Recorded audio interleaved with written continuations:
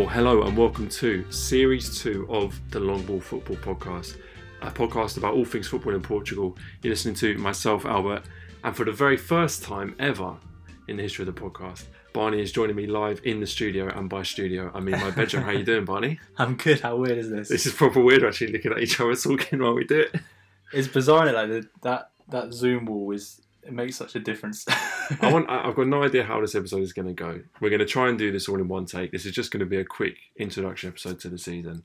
We usually have a bit of structure. There's not much structure this week, but I've got a good feeling. I think it's going to be a good one. Yeah, I can't wait. I've been looking forward to it. I always find the summer a bit weird with the football calendar. Obviously, we had the Euros this year. I mean, I don't know, I really enjoyed it. Positives and negatives, obviously. Yeah, of course. I love tournament football. I think anyone who follows a national team loves, you look forward to these moments. They come around every 2 years. That's why they're so special.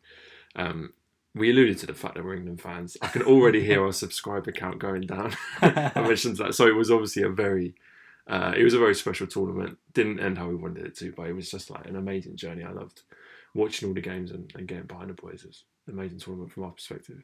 Definitely. But what I think was interesting, I don't know about you, but obviously our Twitter timeline is very much not England fans. And I think that was quite, almost grounding in a way. Definitely. With all the negative news and press and seeing people's reaction. It was also funny as how nobody else seemed to be supporting England, which is fair enough. I don't blame them. But because like you said, amazing positives, some horrible negatives. But just from a pure football sense, I mean, it was great to watch some great games, not just England games, some great games. Yeah. But now we're in this point, aren't we, where the summer tournament's ended. You've got a few dead weeks. Yeah. Pre-season friendlies are going on, and I don't know how do you feel about pre-season friendlies? Because I don't tend to watch them. I don't know why. Well, I have to say, I found some of the pre-season friendlies in Portugal quite disappointing because all the Premier League teams just seem to play themselves. They seem to play each other. Sometimes they're even wearing training tops, aren't they? Yeah. Or playing the B team, aren't they? Yeah, no crowd. So it doesn't seem like pre-season as big a thing. I think here in England, I mean, pre-season is quite an exciting time. Some of the bigger teams go on trips abroad. Some of the smaller teams will go on tours around the country, play smaller teams as a chance for, if you're a fan of a smaller team and a big team comes to town, it's a chance to see some quality footballers on the pitch, Some new faces. Yeah. Which is very much the case of Leyton Orient, who have basically changed their whole squad. But then that's interesting because some of the Portuguese teams seem to be having some large rotation as well. The one thing Portugal don't have, of course, is the joy of seeing a pre-season team sheet with the word trialist on it 4 times. Yes. For anyone who doesn't know what we're talking about in England, there's some weird rule where if you have a player on trial for pre-season, you're not allowed to say what their name is, so you get the name trialist on the team sheet. And it's a nightmare to find out who they actually are. Frantic Googling, everyone trying to find out who it is.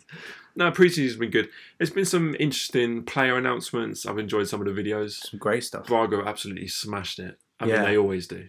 And then some ones where they've tried it and they're just not the same. They haven't got the same financial backing that Braga do. Passos are an interesting one because they try quite hard and sometimes they hit the mark. They usually use their mascot quite a lot. I saw Aruka getting involved the other day. They had a little Super Mario themed announcement. Yeah. Yeah, it's I think in America they call it silly season. So yeah, there's a lot. It is quite silly, man.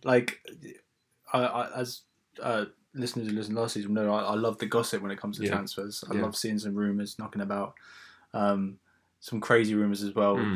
I mean, what's the classic one that seems to be following Benfica around for the last years that Diego Costa's going to sign, even though they've just got strikers. It was Cavani last year. This year, I swear they were linked with him in January as well. Yeah. But I love the idea of that. I don't mind it. But there's been I suppose we might as well get out of the way, Albert. Ryan Gould. Yeah. It seems like he's on his way to Vancouver Whitecap. I know. As we record this, it's not announced. I think I even saw something on Twitter today about he's in Canada. He's got to wait to quarantine and have a vaccine or something like that. So there's a picture doing the rounds, but you couldn't tell if it was him or not. Right. Real shame. I mean, look, honestly, I wish him nothing but the best for his football. We've loved watching him play. He's a joy to watch. I hope it goes well for him. I think I would be lying if I said I wasn't disappointed that he wasn't staying in Europe. I just think surely there was an opportunity there to test himself in Europe somewhere. Some, at the very least, Europa League club would have been in for him. I find it very hard to believe that. Yeah, no, I agree. I feel like some listeners who would have thought, oh, thank God Reingold's gone now. They're going to talk about someone else, and here we are talking about guys who aren't even in the league anymore. But there's been other good signs in it, like, and there's still like lots of rumours knocking about.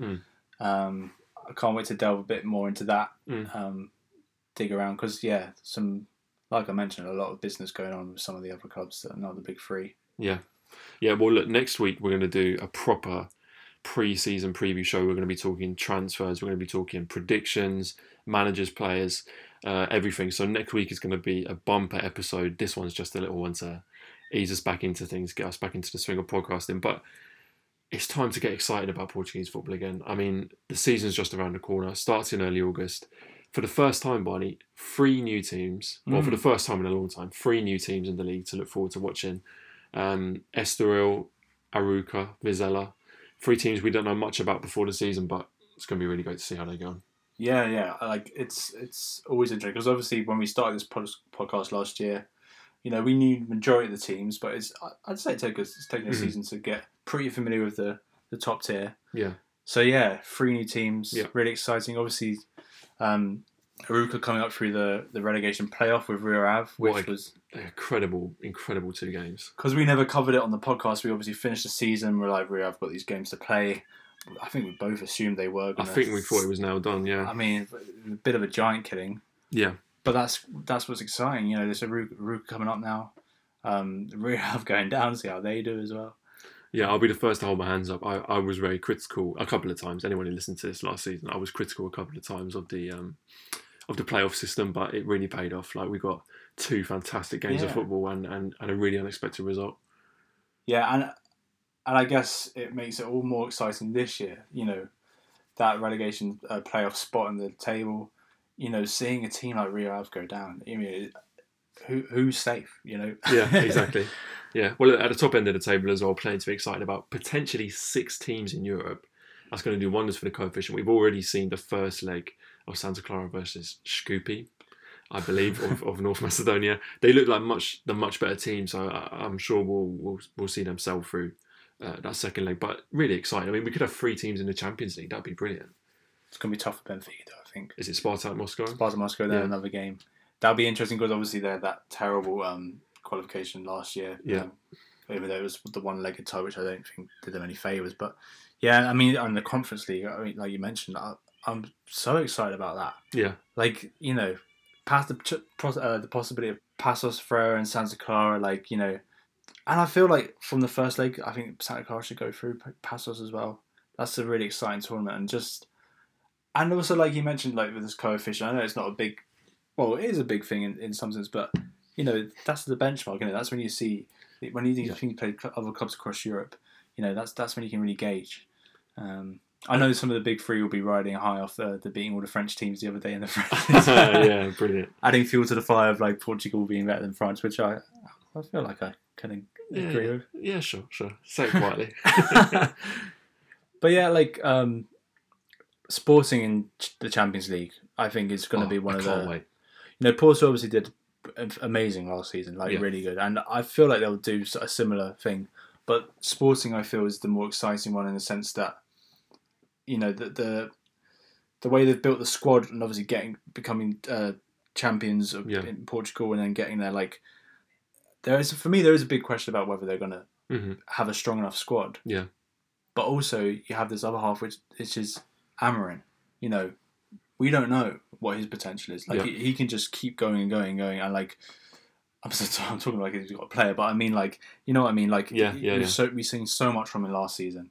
I'd love to see him pit his wits against, the good managers in Europe. And well, I think we're taking them seriously now. I mean, whereas before in Europe, we probably would have looked at them and thought, well, just hope for the best and see what happens. Whereas now you're looking at them as a team with a proper system, proper manager in place, and I would love to see them do really well. Pot 1, I think, of the old Champions League. So they should get drawn some good teams, and let's see what happens. But yeah, we want 3 teams in the Champions League. We want 2 teams in the Conference League, and we want the coefficient to zoom up. Well, look, there's so much to look forward to. From our perspective, Barney, what can people expect? Maybe if people tuned into the end of the last season, listen to us for the first time this season, what do you think new listeners can expect for the season going forward from us? Well, our story is, we started this last season. We've completely thrown ourselves into Portuguese football, and so to be honest, most of our listeners probably have a better knowledge of the history of the league. Like you mentioned, the Three Clubs come up. We know very little about them, but there's probably listeners who have much more knowledge. But what I think that gives this podcast is, our opinions and our takes and are sort of perhaps unique in in the Portuguese football world. That sounds quite pretentious, actually. But do you know what I mean? No, because we're not journalists.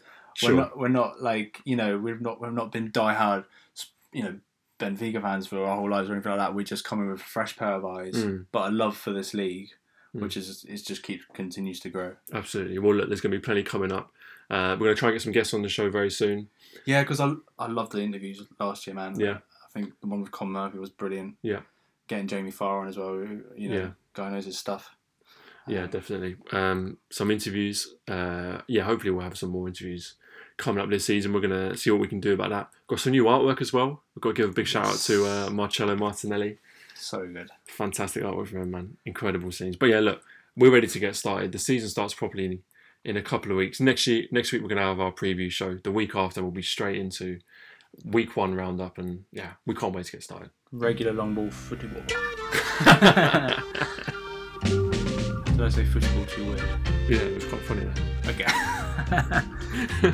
Well, that's what it is. It's going to be bad. That's another thing that people are going to get is bad Portuguese pronunciation. Best we get that in early. Sweet.